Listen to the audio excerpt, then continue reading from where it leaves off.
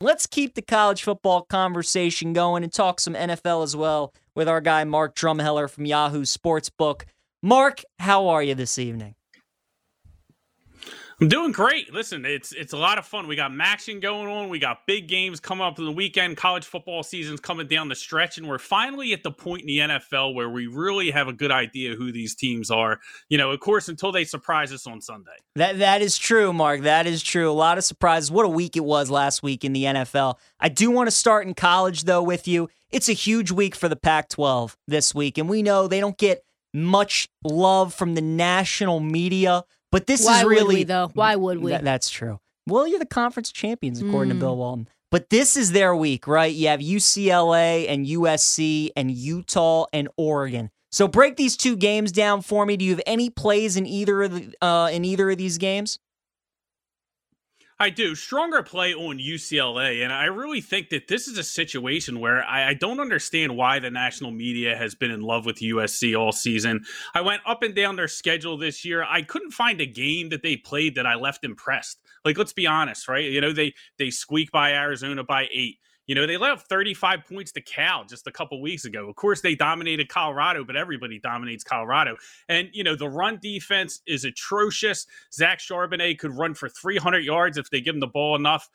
Listen, not saying that UCLA has a great defense. This is going to be a ton of points in the Rose Bowl, but I just can't trust this USC team. I think that, losing Travis Dye is going to have a huge impact on that team. I mean, he's the leader of that offense, really does a lot for them offensively. That offense, as much as people talk about Caleb Williams, really starts with the running game. And I think, they're really going to miss him in this matchup. I think it's going to be a lot of points. It's going to come down to, who scores the most. But I just don't see how USC stops UCLA in this game. And they really haven't shown me the ability to kind of, really have that marquee signature win this year. So I'm going to go with the home team here with the Bruins. Wow. Let's talk about this Boston College Notre Dame matchup. Notre Dame, I'm not sure that they should be favored by 3 touchdowns to anyone. They are at the crib, taking on Boston College. Total 44 in this one in terms of the total.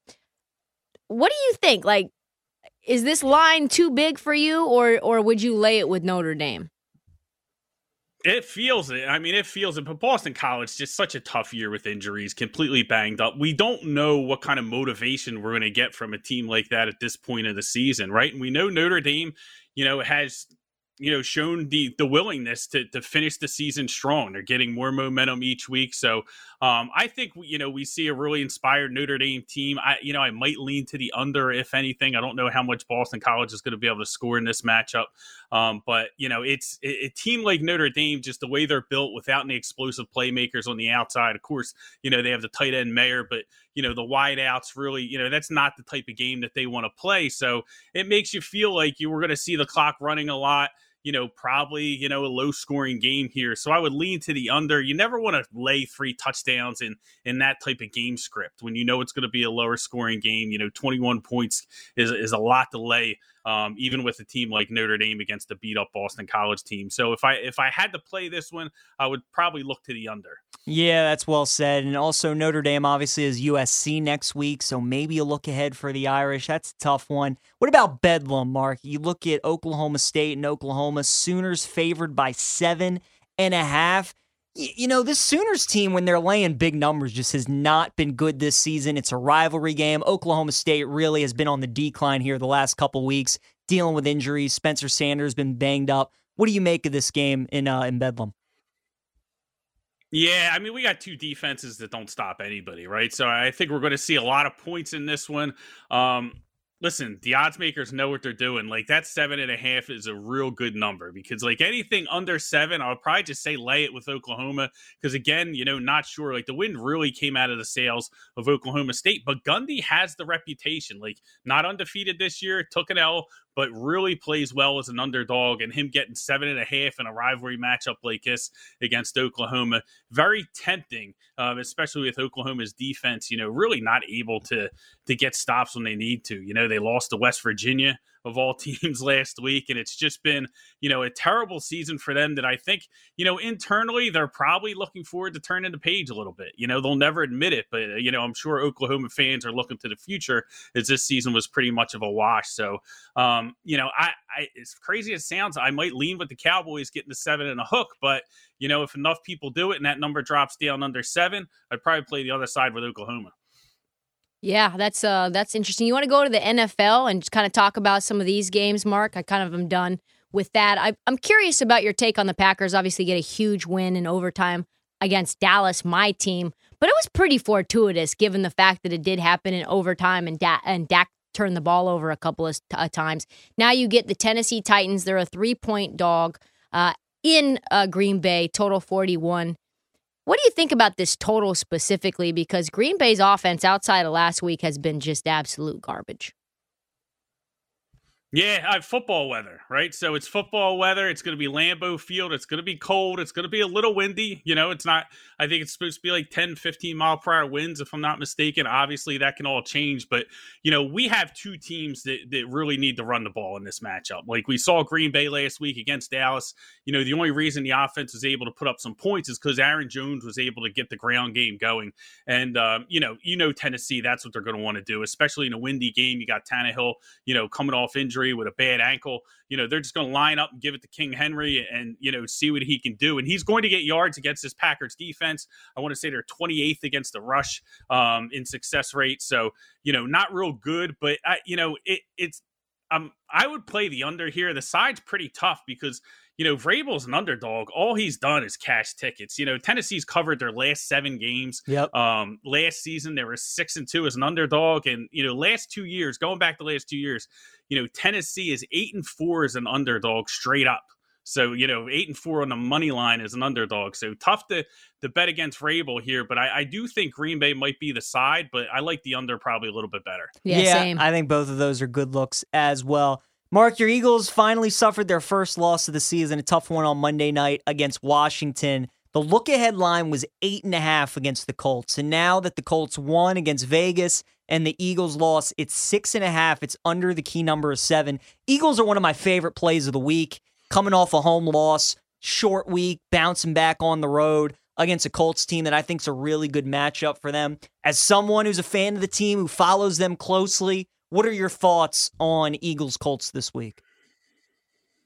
Yeah, I'm with you, PJ. I think it's big bounce back for the Eagles. And it's not just because they're coming off the loss, but I think they're going to make adjustments. Some people look at it and they say, oh, well, Colts are going to run Jonathan Taylor every play and go right down the field like Washington did. But, football is a game of chess. And, you saw the Eagles go out and they got Linval Joseph, and what a lot of people don't realize is in that game against Washington, they dressed less defensive linemen than they usually do. Fletcher Cox had to play 70 snaps, a career high. So I think they acknowledge that mistake. They're kind of getting more depth in there so they can rotate those pieces in. And I think they're going to have a little more success. And, with Matt Ryan having to drop back to pass, that's not going to work against the Eagles.